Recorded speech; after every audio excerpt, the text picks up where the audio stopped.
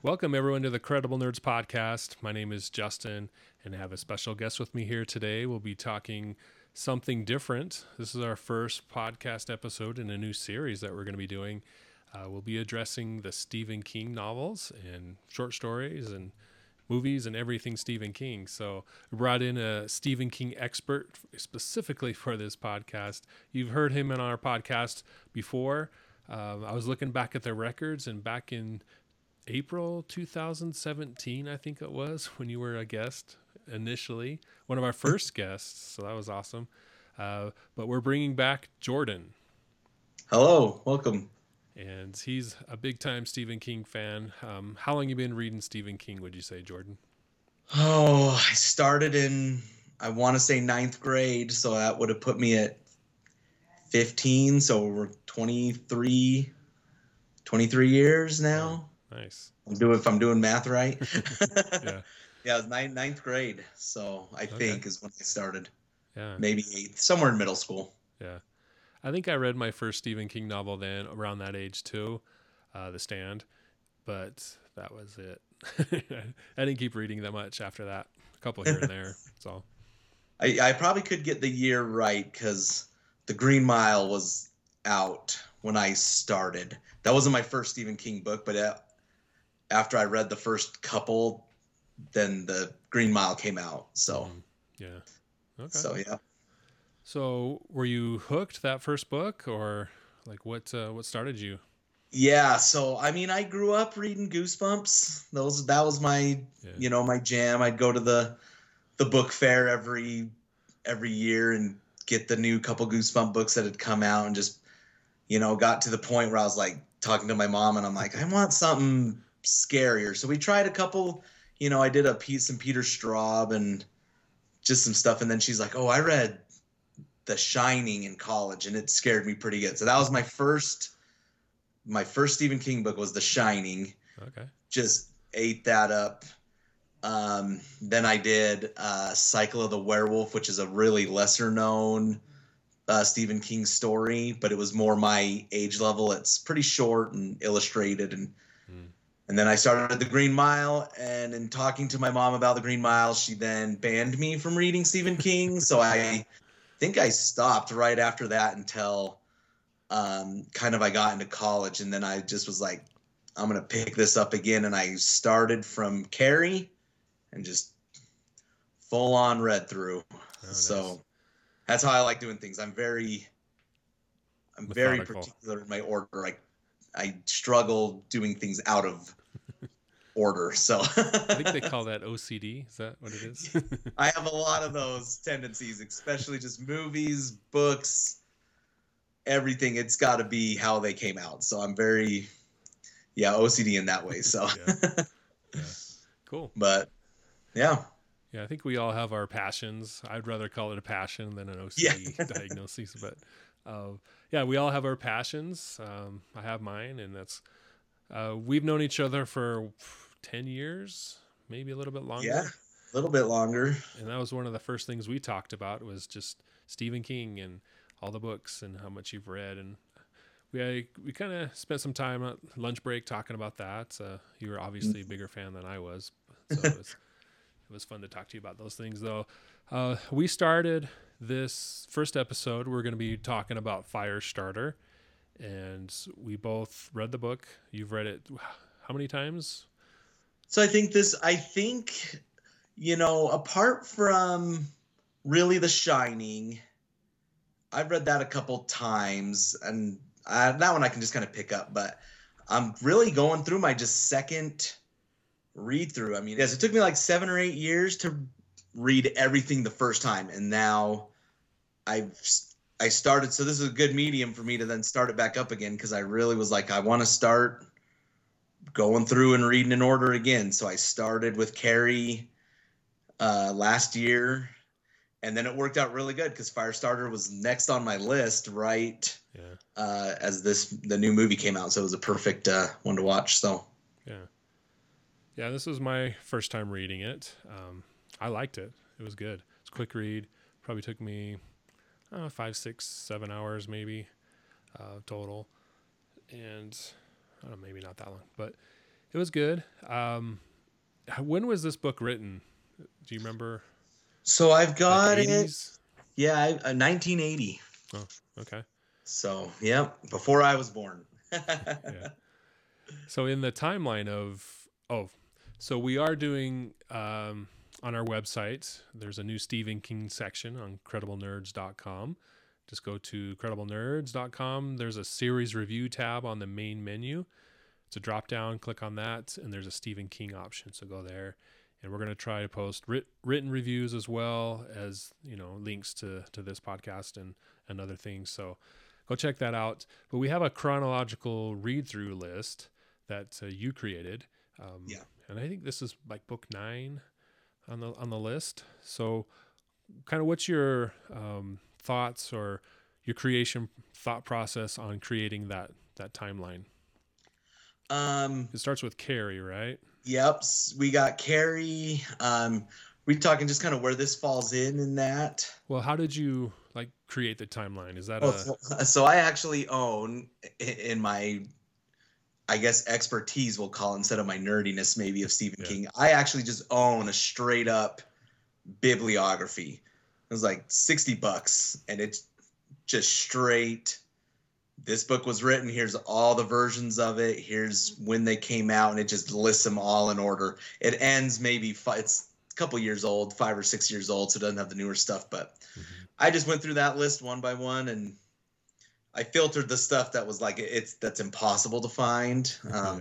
Some things you can't. He canceled some stuff and things like that. But just went through the main, just his novels, and that's how I compiled it. So. Okay. Is it chronological in publication order or in universe? Is there an in universe order? No, there's not a in universe, but my history, and that's kind of one of the reasons I like reading them in order, especially Stephen King, because everything does kind of, happen in a big universe. I actually have, I have a Stephen King universe book. Okay.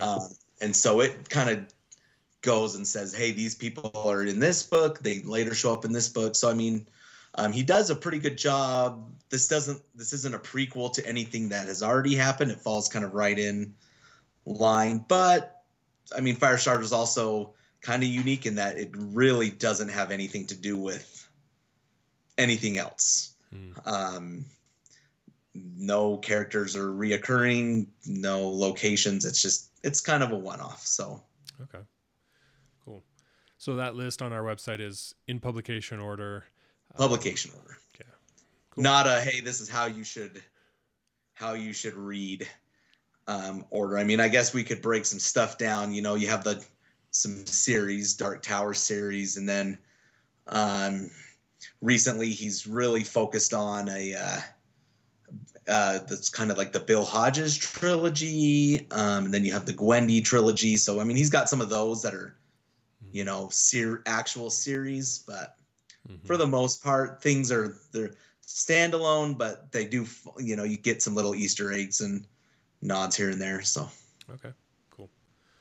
So you mentioned earlier that the Firestarter movie came out recently, and that prompted you to pick this book to start with this one.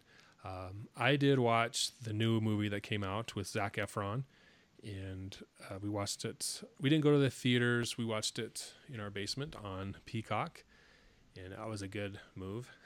It was $5 a month. No, we paid the $10 ad-free version, but I thought it started out really well with the film, the background with the testing at the college, and there's kind of like this VCR type footage of them being interviewed during that experimentation that they participated in.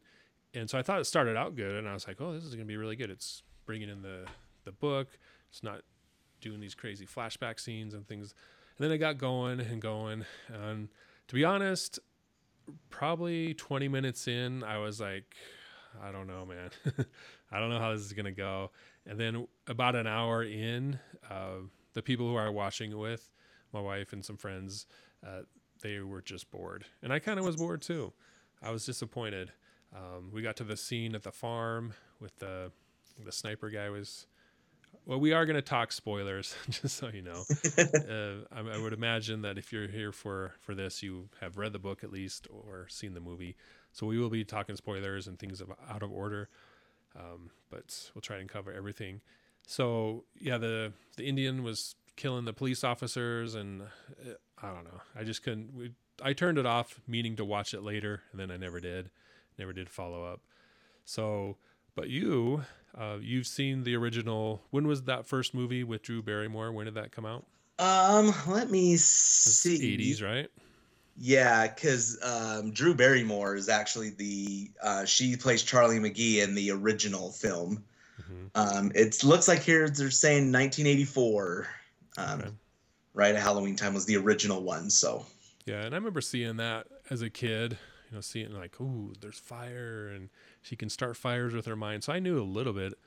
I don't know when I started seeing that, maybe late 80s on video or something. So I was aware of it, but I don't remember ever watching it. Maybe I did at some point, but so I never saw it that I remember. How would you compare? You were telling me earlier there's that movie, then there's like a follow-up sequel. there's a made for TV sequel that now we get Charlie, and Stephen King has always said he wants to, he's funny. He says, hey, a sequel would be good, and yet that idea hasn't come up in his head, so yeah. He let somebody else do it. And I will say it was more interesting than the remake. It was the 2022 version. Yeah, because Stephen King is also very notorious for not having a lot of control in his movies. He doesn't like it. He's one that he's like, I wrote the book, and I'm going to give you the rights to make the movie, and you do it. And I'm excited to see what you want to do with it. And so it kind of is a interesting subject with the fans, because, to be frank, a lot of the movies, that are Stephen King adaptations miss the mark, just because I think we have that expectation of what, oh, I want to see this, and I want to see this play out, and I'm excited to see this scene happen. And a lot of times they're completely different. And so I try to really go in with that mindset of, hey, this is just, it's kind of Firestarter. Let's see how it will play out and stuff like that. But I struggled with this new movie just in itself. I didn't enjoy the movie even as just as a movie. Kind of like you said, I was bored during it. Firestarter, we can't really call it a true horror movie. It's not that scary. But I didn't have the thrills and anything like that. So I thought it missed a lot of the good storytelling. Just, I didn't care for any of the characters. Things like that. And so the original movie really followed the book to a T. Wow. Probably one of the more faithful adaptions I've ever seen. Now, it had to leave a lot out. It's a, again, short movie, but that one did follow pretty much what happened. So I did it. Yeah, it really bothered me that it started out strong and then didn't. It just kind of went on its own way. Yeah. Yeah. Okay. So the initial movie, the original movie, did follow it pretty well. How was the overall story? Did it feel like they left a bunch out, or was it pretty strong? Well, yeah. I mean, and just to talk a lot about with Firestarter, the real kind of, in my opinion, the real horror of, Firestarter, the thing I like the most is you have John Rainbird, who's kind of this main villain behind the scenes, and just his, maybe even with today's society, a little more hit to home. That's kind of the interesting thing reading these books now, but his grooming of this little girl of, and he kind of creepily fell in love with her. Yeah. But he's just grooming her to do what he wants her to do and get her to do these things and kind of tricking her. And all of that is kind of lost when you have just a, hour and a half movie. Yeah. This is something I think could be great as like a drama TV series where you could really look at these personal relationships, because that's, for me, is one of the better parts of the storytelling, is just how he's pretty evil, and you don't get a sense in that from any of the film adaptations. There's just not enough time. And in the new one, you really even don't have a clue who the heck he is. He just kind of shows up and starts shooting people, and you're like, who's this guy? Yeah. So that, that was rough, because that's a lot of the, and also for Stephen King stuff, he's a big personal storyteller. And so his movies do kind of fall flat in that, because they got to get the story going, but sometimes it works and sometimes it doesn't. So, yeah, you brought up a good point earlier in that it's not really a horror story. There's some scary stuff and some creepy stuff with Rainbird, like you mentioned. But it was less horror than I was expecting from a Stephen King novel. Mm-hmm. I did enjoy it. As far as the story elements, the secret agency that's testing people and now has to track them down and get rid of them or try to capture them and all that stuff. So the drama of the story was really good, and the character development and just the character interactions. There wasn't a lot of character development outside of Charlie and what's her dad's name again? Andrew? Andy McKee. Yeah. Outside of those two, because we spent a lot of time with them, but like the background characters with Rainbird and the professor and the main CIA guy, John, they're not all. There's some story there, and we do get a peek into their lives, but it's not as intense as the other ones. But yet I still feel like they were well-rounded characters, and I could sense their motivations, sympathize with them a little bit, and so very well-written characters despite their lack of overall screen time.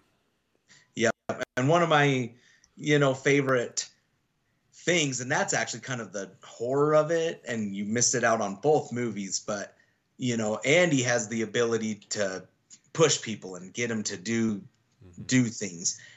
And, the way they portray it in both movies is just kind of silly. He's got to do something physical to show you that he's pushing people, and in the original movie, he actually like grabs his head and he does this little thing, and it's just ridiculous.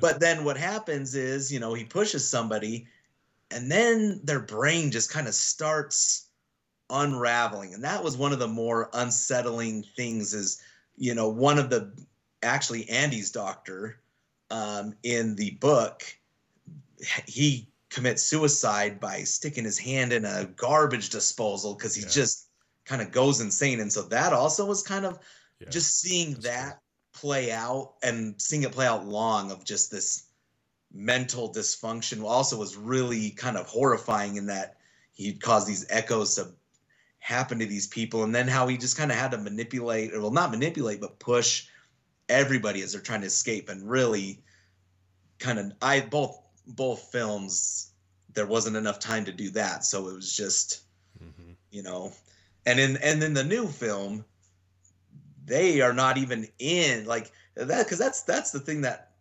most of the book, actually, they get captured like midway in the book by the shop agents, and they go to this facility to then just live. And she's living, can't see her dad. And like you said, that's kind of this evil government CIA, like, we've kidnapped an 8-year-old girl. She can't see her family. No lawyers or hearings. It's just, you're here. We got you. We kidnapped you.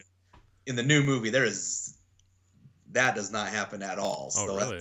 Yeah. She just, they get her dad and take her somewhere, and she just goes and burns the place up. But there was no like, hey, you're here and we're going to test you. So that was kind of disappointing as well, because that's a big part of the story, is just her kind of the whole psychological drama. Yeah.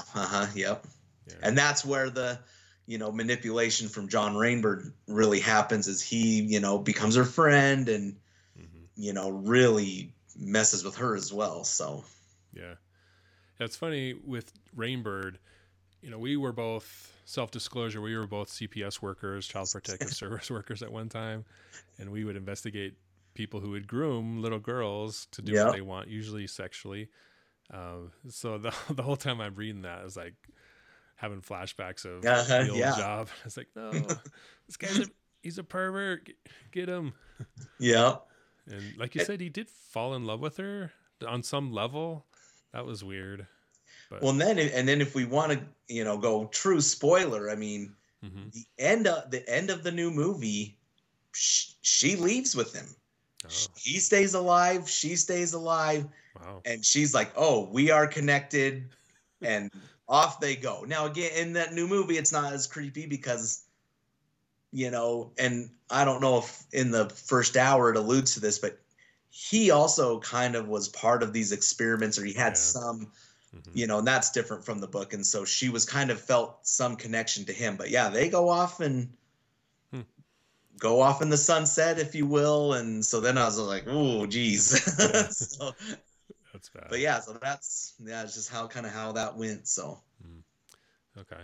Well, now I'm curious to see that first movie. I think I'll watch it if it's on Netflix. I don't know. How did you watch it? Do you own it? It's on Peacock as well. Okay.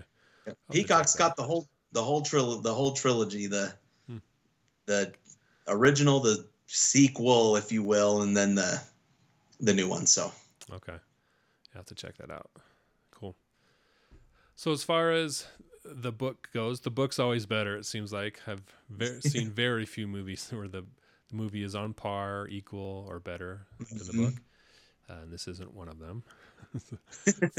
So the story, it does start out with Andy and Charlie on the run in New York, and then we kind of, through flashbacks, we get how Andy met Charlie's mom and how they did the experimentation with Lot 6 at the college they were at and got injected, and they had this really surreal experience. It sounds like they both had different experiences, but they were both ended up having psychic powers on some level at the end of it. And that changed their lives. They continued to connect. They got married, had Charlie. So she's the only out of how many kids were chosen for the experiments? Like 12? It was double digits. It was like 12 or something. And then, a handful even had died almost in the experiment, it kind of seemed like. And so there was like 4 left, if I can remember correctly, or a small number that were left. Charlie and his wife, and then a handful of others. And then again, or Andy and his wife. And then Charlie was the only offspring from the project. Yeah. So with her being the offspring, the shop, which is the government agency, was really interested in her and what her capabilities are. So they tapped their phones and monitored the family, and eventually found out that she could do pyrokinesis. Is that the word? Yep. Yeah. So they really wanted to get her, and that's what starts the whole chase. The mom is killed during at some point, trying to torture her, because Charlie had left the home to a friend's house, so they were torturing the mother to find out where she was, and she ended up dying. And then the dad rescues her from the agents after she had been taken, and then they're on the run ever since for like a year and a half, I think is what, like when the story starts, it'd been like a year and a half. So yeah, a significant time. Yep. Yeah. So most of the story is them being chased, and then they get captured and taken to the shop's headquarters to be studied and observed and all that stuff. So that's the latter half of the book. Yeah.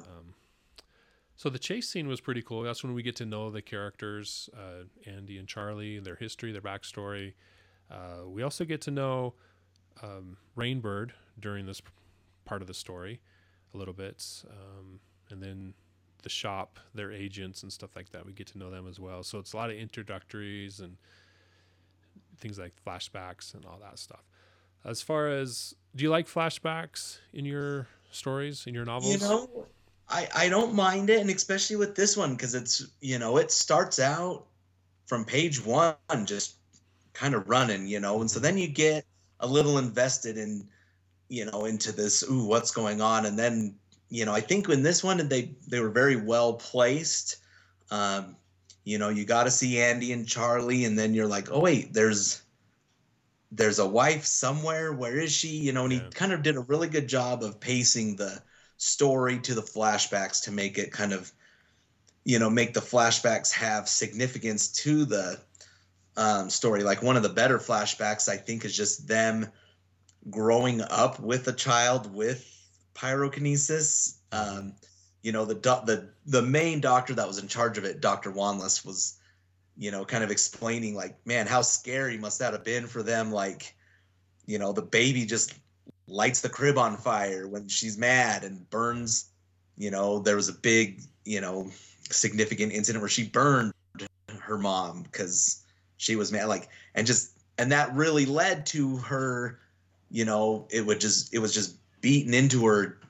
You cannot do this. Like, do not do this. And so that was really her mental struggle. And especially when she got captured and everyone's telling her to do it. And she's like, no, this is bad. That's one of the actual things in the original movie I did not like, is he was trying to teach her to hone it in and in the, you know, and to use it and to control it. And in the book, he was just like, this is the worst thing in the world. Like, you cannot light fires. And so that was a real struggle for her when she needed to light fires to escape on the run and, you know, things like that. So that was a big dilemma. And so those flashbacks helped kind of really cement that dilemma into her. So Yeah, I agree. It was good. It was good storytelling. That way you didn't have to like have this whole scene, you know, and then jump forward in time and then have another scene and jump forward in time. You know, it was very fluid and interesting. So Yep. Well, they're on the run. There's one thing I was reading, and I think you already addressed it, but I want to bring it up. They're hitchhiking. They're being chased after the airport, I think. They fall down this hill, and they get picked up by this guy in a van, and has like this one of those old vans that has a painting on the side of the van, like this fantasy scene. That's what I remember. And he picks them up and takes them to their next town or something.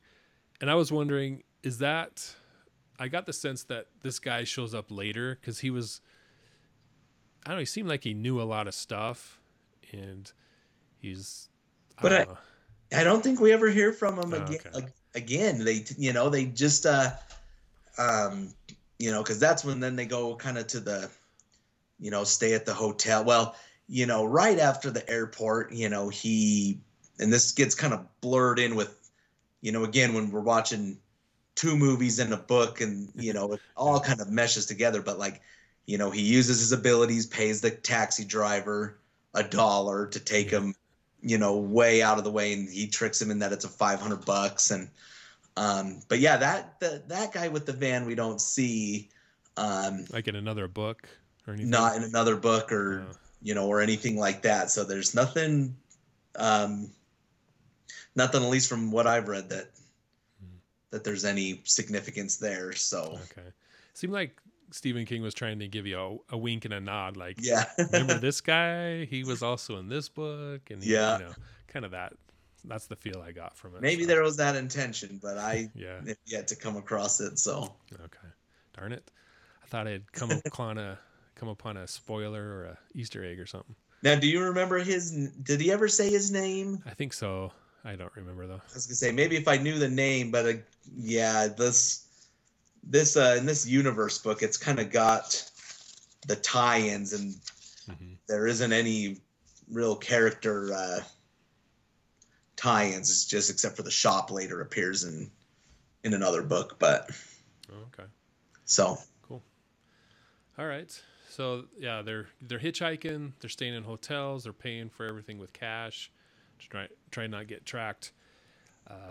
They eventually find their way to a farm. They get picked up by a hitchhiker, and he takes them home, and they live on a farm. And him and his wife take care of Charlie and Andy for a bit, give them some food. And in the movie, this was weird, at least in the new one, where the wife is like on life support in this back room. And I was like, this is not the movie. I don't even understand. Why does she have to be on life support? Like, what purpose does that serve? So that was silly. That was one of the most disappointing parts of the movie for me, because Irv Manders, the farmer, I mean, he is one of the most selfless characters, if you will, because he picks these people up, and then he kind of, from the get-go, thinks something's off, with them.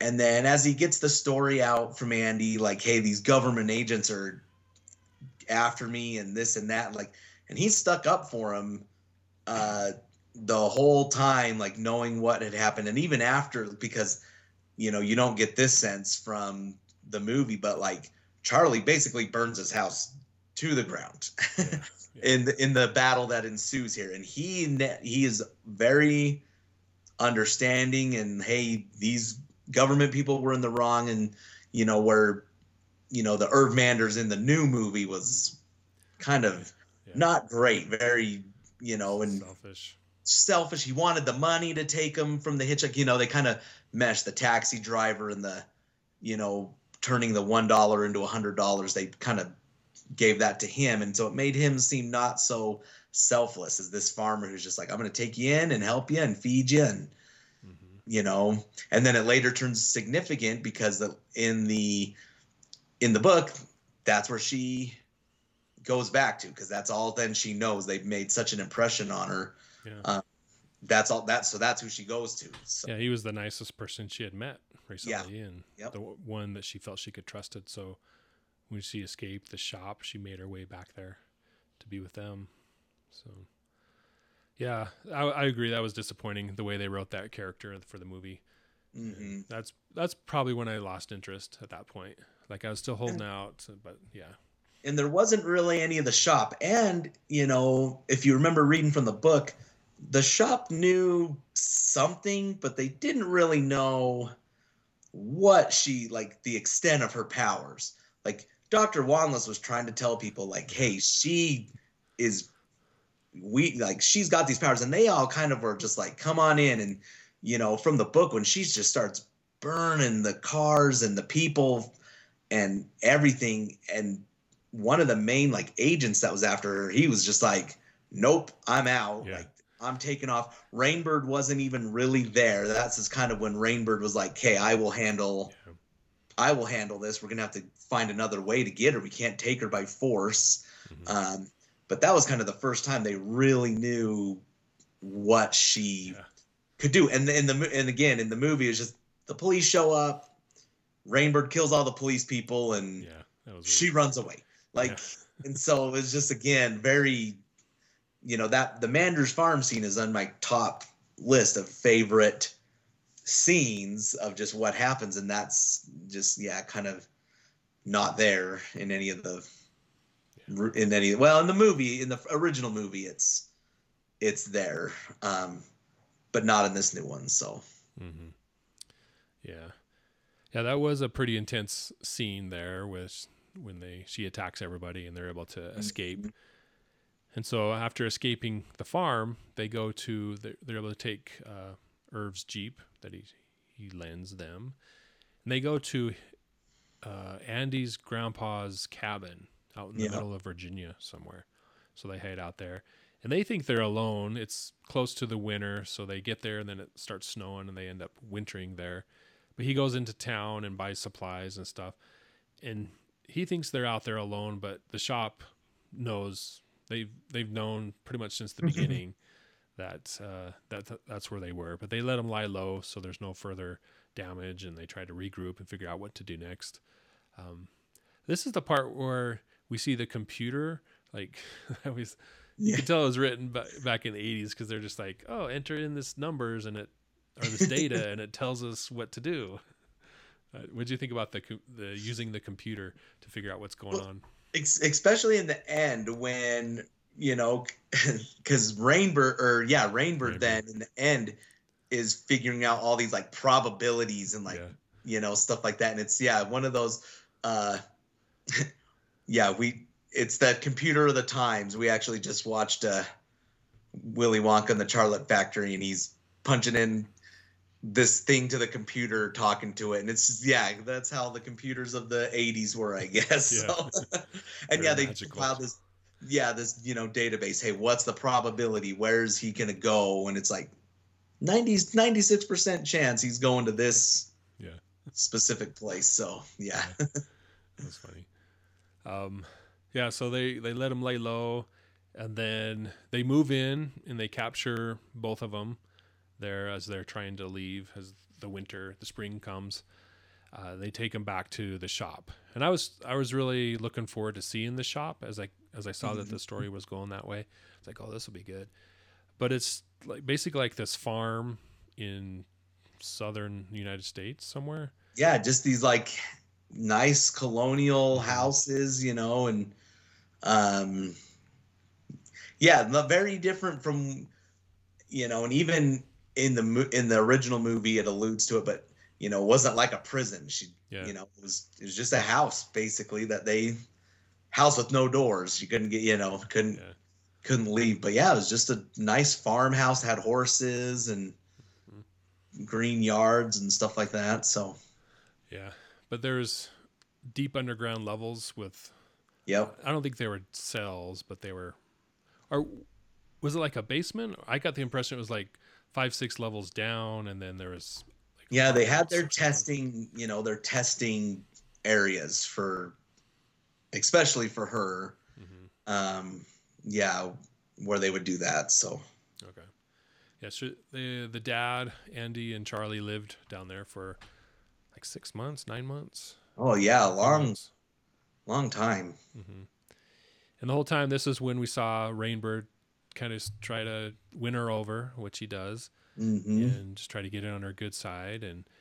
But the dad, he kept having these premonitions throughout the story, and he gets one here that Charlie's in danger, and so he starts to figure out, okay, I gotta do something different.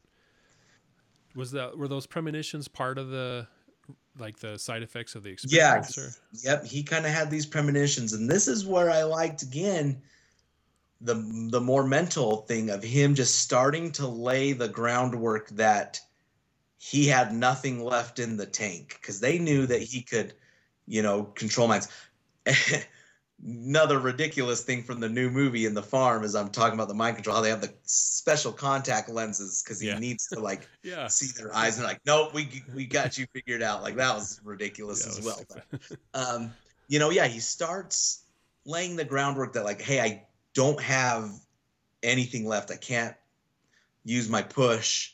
So then he can start just slowly pushing people without them really realizing that that's what he was doing. So seeing that playing out, and then seeing, the Charlie and Rainbird, and you're kind of on a time clock because Rainbird's getting to Charlie while her dad is trying to get them out, and it's kind of counting against each other, was really, really interesting. So yeah, that was some good drama there. Yeah. Like, what's going to happen? Is he going to figure it out? Is he going to get out?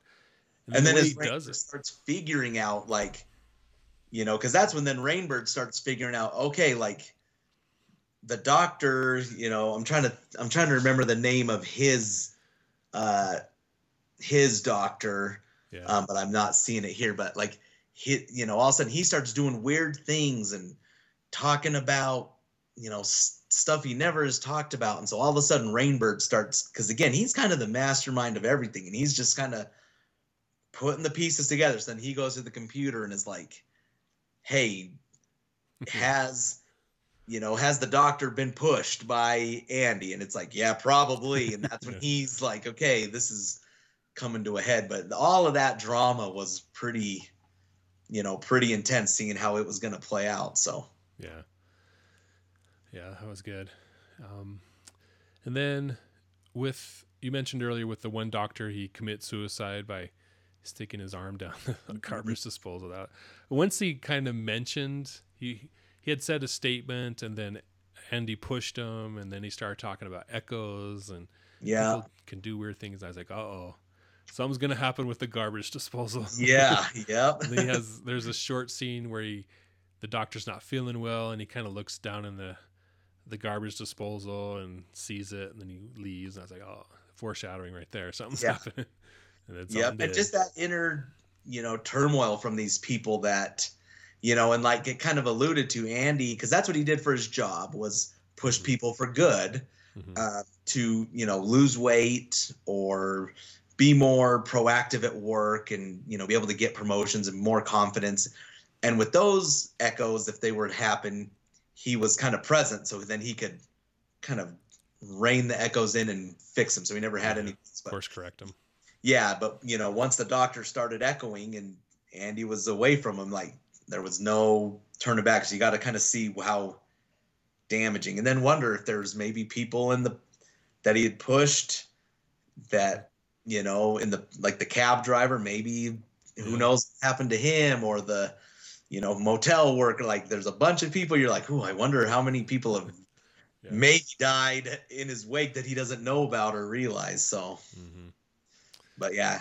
And then he pushes Cap, the captain of the shop, and he goes off the deep end thinking about snakes and golfing and slicing. You see snakes everywhere. And that's when, like you said, Rainbird figures it out. He's like, okay, something's going on here. So that was pretty interesting there. And then the end part is the dad's going to break her out, and they're going to meet at the horse stables. But due to Rainbird figuring it out, he meets Charlie there first. And then when Andy and Cap show up, there's this big showdown, and Charlie just unleashes, because I think that's when her dad gets shot and he dies. And so Charlie just unleashes everything. Burns down the stables, burns down the farm, the shop, all the buildings, just goes crazy, and everybody's running for their lives. That was pretty horror based, I guess you could say, how that stuff going on. And and this will be the first time I allude to it, but a lot of the similarities with Carrie, and while Carrie didn't have pyrokinesis, her telekinesis caused fires. She, basically burned down her whole town, in that book. And so, just seeing that destruction from Charlie and Firestarter was, a good king, I liked seeing that, and just also the people just, he's very descriptive, and, people were getting electrocuted, and just, all the kind of innocent people that worked there and maybe even didn't have a clue what the shop really was. And now this person's shooting fire, and everyone's just running for their lives, and very chaotic. Yeah. So. Okay. Yeah, and so that's when she's able to escape. Rainbird is killed, her dad's killed, the Cap's killed. A lot of the characters we had met previously throughout the story are killed. But she escapes, and like we said earlier, she makes it back to that farm with Irv, and she stays there for a bit. Then she comes up with a plan, because the shop's someone's still tracking her, right? And they find out she goes back there. Yeah, someone's still tracking her, and I mean, I think, she killed the physical shop, but there were still remnants of, what hasn't been totally destroyed. I mean, it's still somewhat existing. So, so they track her down to the farm, but she had already left. And the end result is she goes to Rolling Stone and talks to them and discloses and tells her story to them, because they're not connected to a government agency. They're kind of a freelance magazine or agency at that point. And so she tells them everything. I'm assuming it got published, because we didn't. That's where the story ends. Never know. One question I had is, throughout the story, Andy talks to this guy on the phone. I think his name's Quincy. Yep. Do you know anything about what his deal is? I didn't pick that up. I want to say, because I think they knew each other in college. He was kind of the one, and whether he was more sinister, we'll never know, but he was the one that kind of, told Andy, hey, about the whole Lot 6 program, like make a quick $200, and he was that first he's guy. He's kind of that guy that was like, hey, you can do this thing, get some money, and then he kind of confided in him, whether that was like a, kind of a agent in place, maybe speculation, but that was just kind of his person he could talk about, because Andy kept everything they tried to keep it all hidden from everybody, except for this person that he would talk to and get guidance from and stuff like that. So yeah, it's never been, said or anything of who he is or anything like that. But just a guy he met along the way. Yeah. And yep. His college buddies. Yeah. Okay. All right. Fair enough. Yeah. So that's the basics of the story. The big thing I was wondering throughout is the push that was caused by Lot 6. Do we ever see that pop up in another Stephen King book, story, movie? No, not in that sense. I mean, one of the things Stephen King's always said, and whether he'll do it or not, he said, I've always wanted to know what happens with Charlie, and if she would run into Danny Torrance from The Shining. Mm-hmm. Now he since has written Dr. Sleep, which we get to see Danny Torrance as an adult, but he's always kind of wanted the two of them to connect and see how that would go. So you have the Shine, that kind of ability, but we haven't really seen the mind control push again. And I mean, maybe I'm missing something as well. I tend to, this is why I like reading them again and again is, I kind of lose my crispness on, everything, but I haven't recalled another push like this where it was ooh, the shop now knowing, hey, we got somebody else and something to look into. So yeah. Okay. Yeah. Yeah, that is interesting because that's where my mind went was The Shine. It's well, The Shine shows up in other books, right? Yeah. In some form. So well, does the push show up? Is that another ability that he writes about later? But it doesn't sound like it. But. Yeah, I don't see a lot of that type of control. So cool. All right. Well, so as far as Firestarter goes, how would you? I'll give a rating to this book based on my, very little Stephen King experience and just in general. I would say the book is probably an 8, 7.8. High 7s, 8. Very entertaining. Little dated, but that's not his fault. That's not the story's fault. But as far as character development, great story, great stuff. I enjoyed reading it. I'd read it again at some point in the future. So for you, Jordan, as far as overall Stephen King novels, where does this rate for him? Overall for me, I mean, now if I'm just going to rate it, that was the first number that popped into my head was 8. Mm-hmm. If I'm just rating as an individual book, overall, it's got to fall somewhere in the middle. I've definitely read worse and I've definitely read a lot better. Mm-hmm. But I kind of I have always struggled ranking things I love against each other, right? Because it's I like it. I really enjoy it. I don't want to put it way at the bottom or say, but the general consensus is it's just kind of a middle work. But yeah, I really did like it. And, maybe again, the social worker in me, I really connected, not in a, I connected with Rainbird more, I think, knowing just how truly sinister that is of just kind of messing with, and in this case too, a little girl of just, you could just see the groundwork of, okay, let me first go in and do this and just piece by piece chip away. And you're seeing these things happen in real life. I'm always red flag. And, so I just kind of wanted to yell at Charlie and red flag here. Get out of there.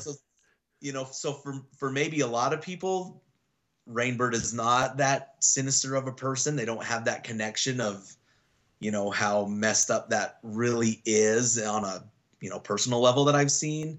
And so that for me, that he was I was thinking, he's one of my all-time top, bad guys. And the first time I read it, probably didn't feel that way because I didn't have any kids, and that was the other thing. I've got a daughter that is, a year younger than Charlie right now. So for this and the whole, them going after her and just, Mm-hmm. Especially in the beginning, she's tired, she's hungry. It's like 2 a.m. and they're just being dragged through airports and motels. It's like, I really did feel that like anger that Andy had of the shop of like, and she just wants to go to school and be normal. And so for me too, with a daughter that age, it was, the sinisterness, it really got to me too. So yeah, I'm a fan. Yeah, that's some good points.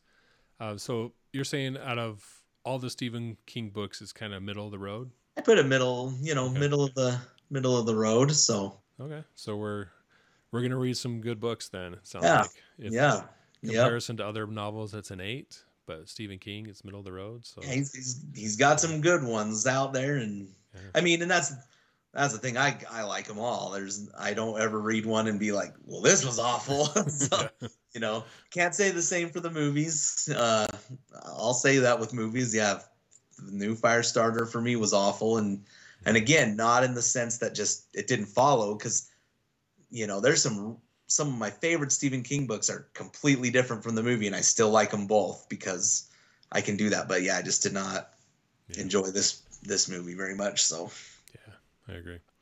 All right, cool. So what are we reading next? What are we going to review next? Well, I mean, if we want to just go and and jump the gun, we've got. I'll take a quick look at my.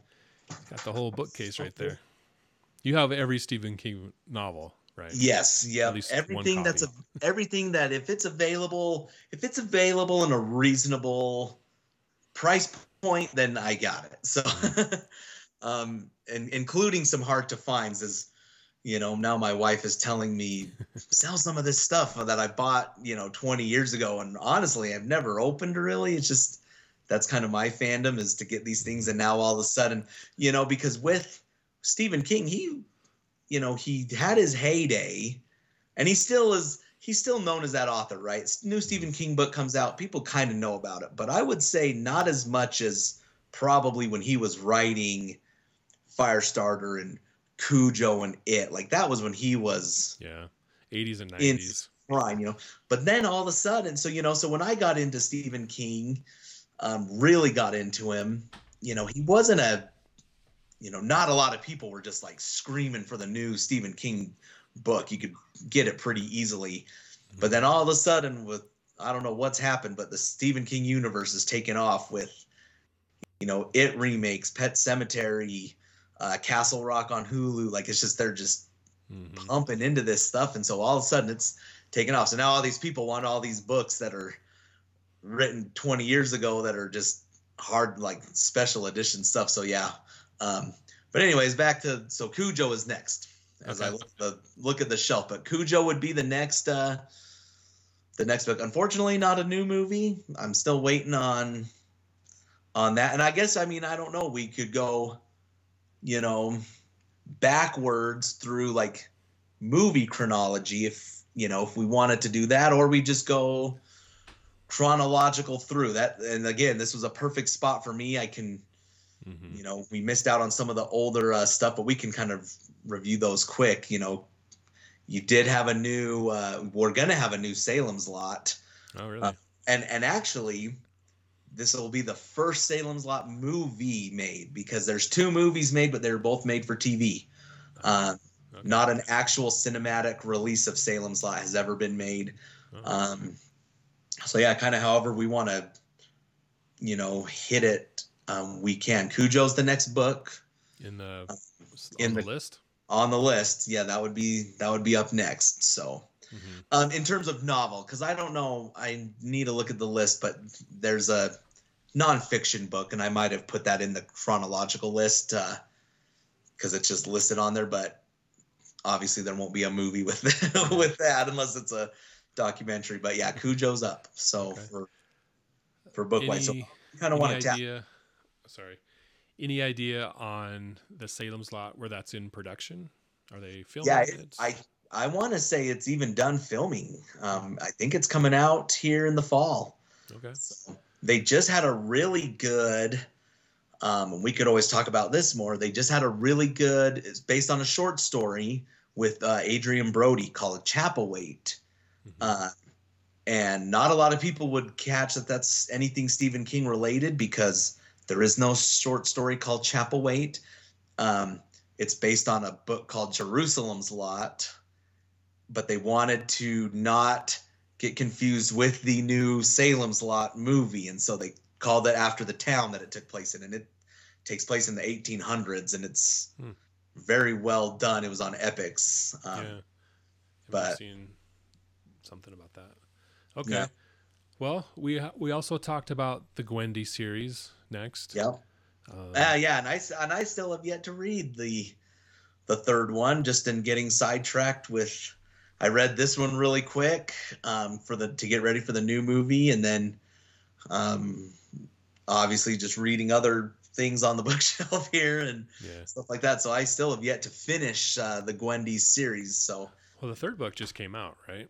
Yeah, it came out. I want to say a couple months ago. So, yep, and then so. All right. Yep. Let's do those top books, those early books first.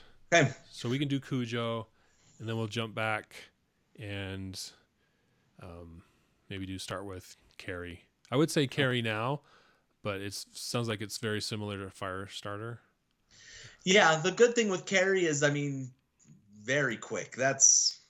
I always kind of recommend that to people. It's probably one of his quickest reads out there. But yeah, Cujo would be a good one to just go, and then we can start at the beginning and work our way through. So okay, sounds good. So we'll do that, and we'll get back, jump on the mics again, and do a review of that at some point in the near future, probably next month, sometime in June. So stay tuned for the next podcast in our Stephen King series. I want to thank you, Jordan, for joining me Thanks for having on this review. It's good to talk to you again and talk Stephen King. So we'll read Cujo, talk about it, and then we'll go from there, I guess. So all right. Make sure you like and subscribe to our videos so we get more traffic, more views, all that stuff, that social media helps out with. So definitely subscribe to our channel, like the video, comment, let us know what you think about Firestarter. If you read it, if you saw the movie, which one you like better, all that stuff. So, but yeah, thanks for joining us, and we'll catch you next time.